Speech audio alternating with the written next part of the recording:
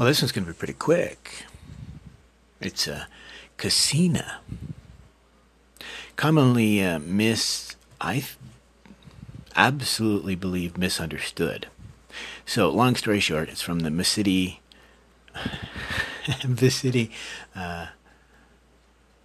Magga.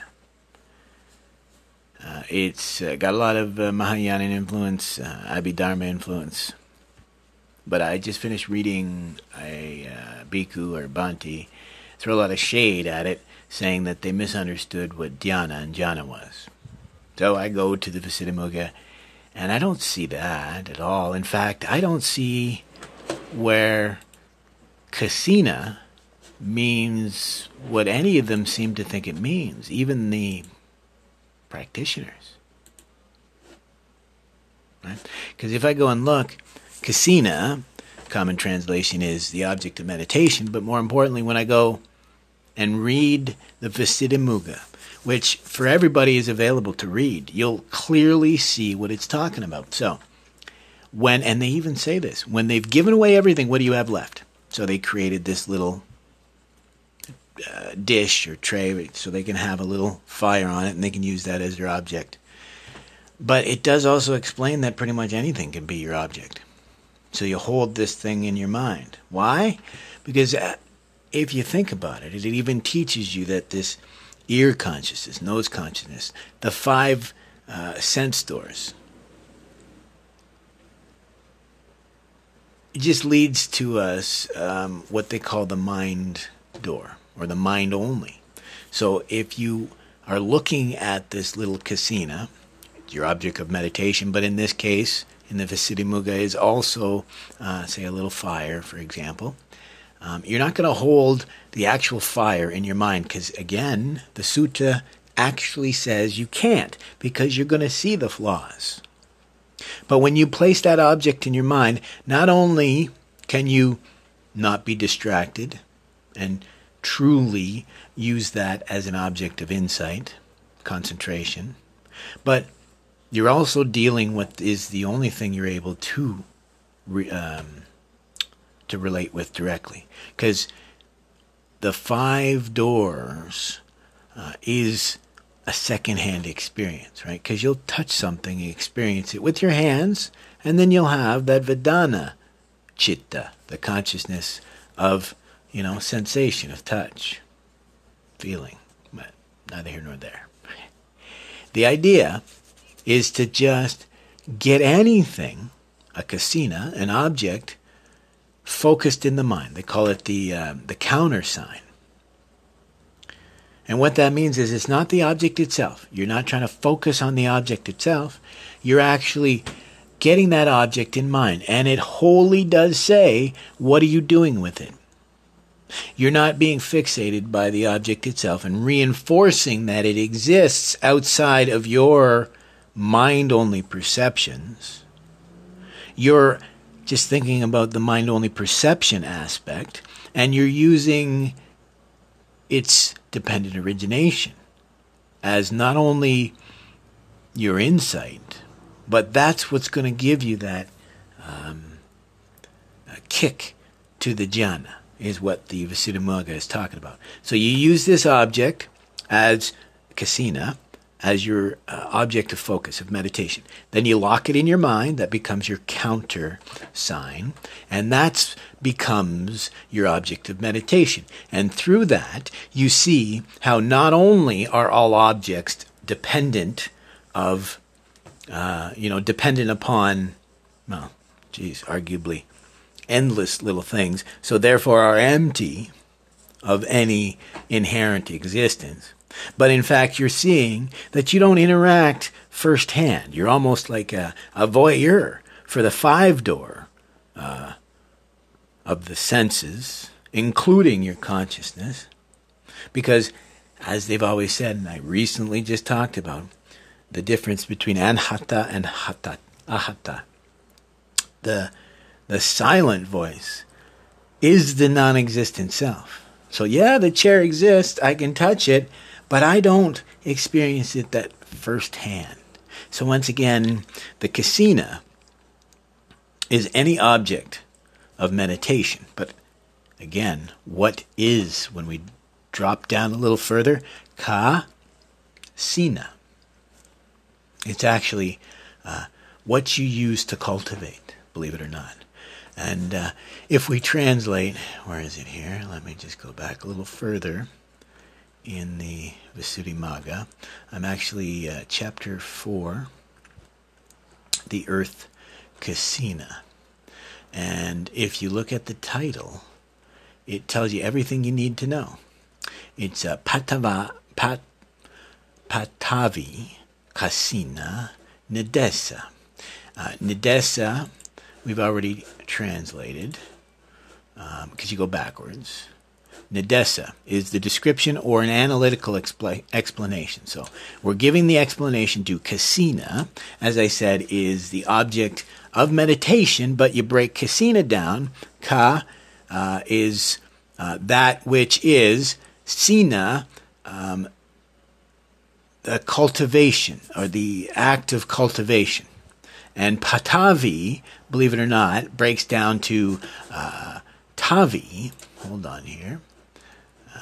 Tavi in Pali is praised or extolled. So Pa meaning the ultimate, or, absolutely this should be praised, or an example to be followed, right?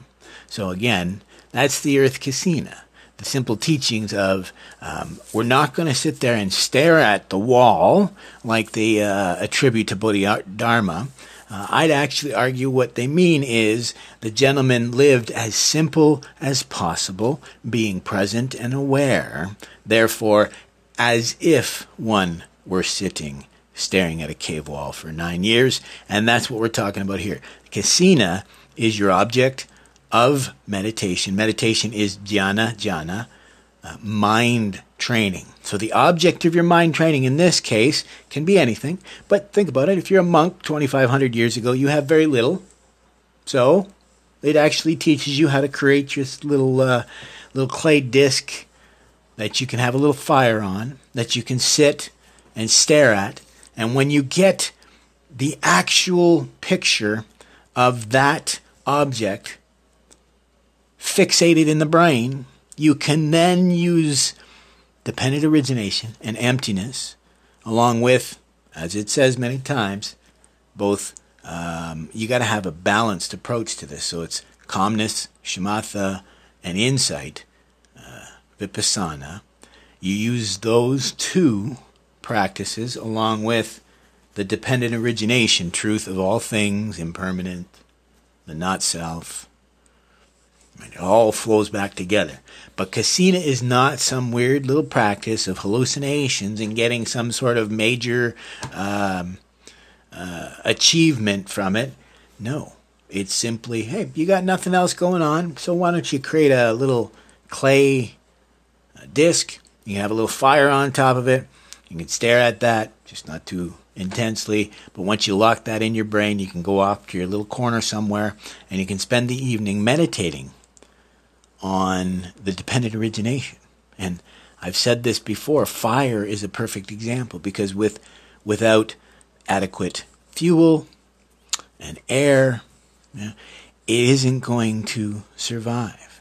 So right within this object, we can see dependent origination, but Kasina practice is to teach us that the object itself shouldn't be the meditation. The mind training comes from realizing that the only object that we interact with are these born of mind creations.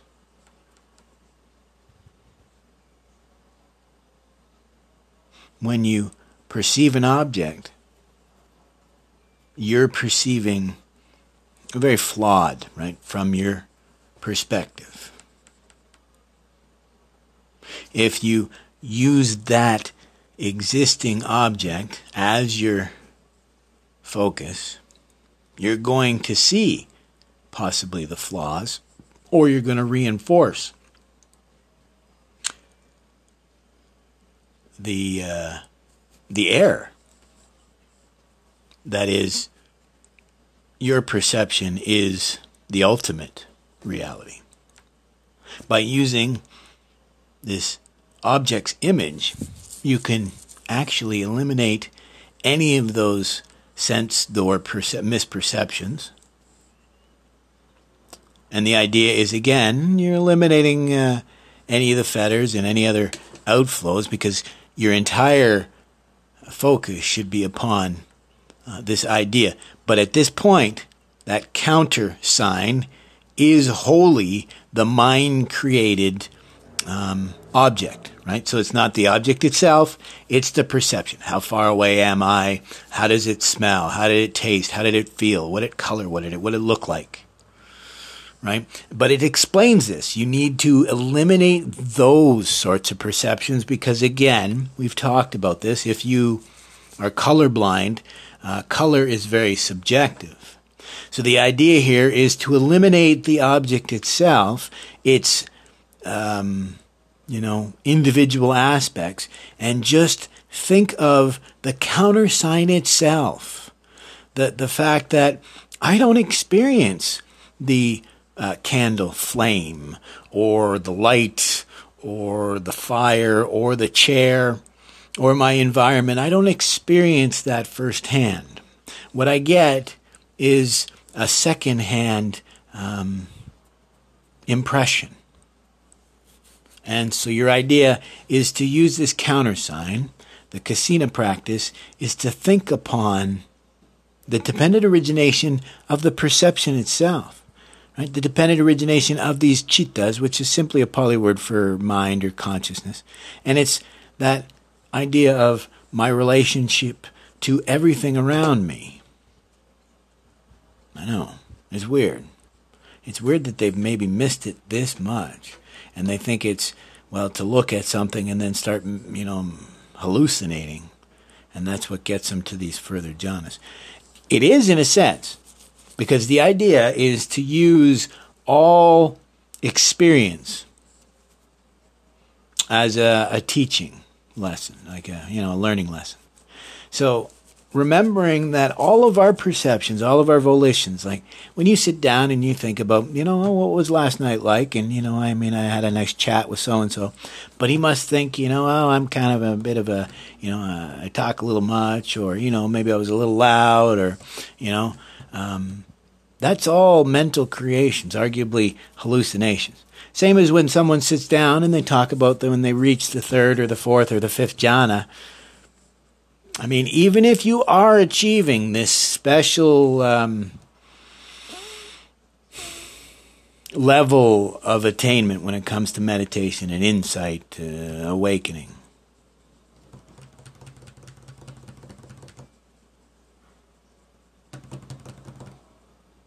even if you are, it's all a hallucination because it's all born of the mind. Sometimes that simple point seems to be lost on most. Right? So here we see a perfect example of it's kind of the opposite. When meditation should be as simple as just calm down, chill out. Think about how dependent everything within our universe is, how our self impacts our perception of all things. Arguably, as I've said before, it's our number one enemy when it comes to this realization. But here we have a word, like I said before, iddhi. Iddhipada would be the word for supernatural powers, but again, I argue it's extraordinary powers. So same as Kasina. It's not an idea of, I'm going to have magical powers from these hallucinations I'm going to have. No. You need to sit back and realize that all objects may or may not exist. There's your tetralemma again, and it even says it was in the Visuddhimagga. You have to understand that nothing exists, permanently, but that also has to do with, its existence itself, right? The Schrodinger cat idea for a Westerner, right? At once it exists and it doesn't exist, right? Because we can't know. Because the main truth to it is, we never interact directly with our external environment. We're actually interacting with our own mind, which itself is a construct, which we use, again, to make our way within the phenomenal world, but it's born of the aggregates from this phenomenal world. Right? So, again, that's simply what Kasina practice is. Right? Wrap it all up. The too long didn't read here. Kasina practice is you have nothing in this world, so just create something that you're going to use specifically as your object of meditation. Doesn't matter really what it is, but in their case, they said, hey, why don't you just create a little dish and start a nice little fire? Because, again, you can do that at night. You don't have any electric light. You know, hey, kind of hard to do your sutra studies, right? Use that as your object of meditation. But, again, it's not the plate or the bowl. It's when you lock in your mind-created perception, that chitta that is born of what you see, what you hear, what you smell, what you taste, what you feel, and, you know, your consciousness as that fifth door. Right? Those sense perceptions, concentrations, are not your object of meditation. It's actually that mind door, that silent sound, right? Not the audible sound, not the anahata, not sound, not music, not voices, not others, not things, but it's the reactions that it produces within, be it, right, feelings, senses, volition, opinions, aversions, attachments, ignorance. It doesn't really matter what it is. The object is, like I said before, use dependent origination and the emptiness of not the object itself. Commonly even make the mistake myself. You can't really use dependent origination on the object itself because we can't perceive the object directly. Right? So Kasina is to use that mind-created object as our focus, the object of meditation, and we use dependent origination to see that that mind-created object, obviously, is very impermanent, and dependent origination is pretty obvious, but it's that awakening, that realizing that the only thing we deal with is the mind-born object, not the object itself. That's that countersign, that's that epiphany that they talk about that leads you to the first jhana. As simple as that. My take.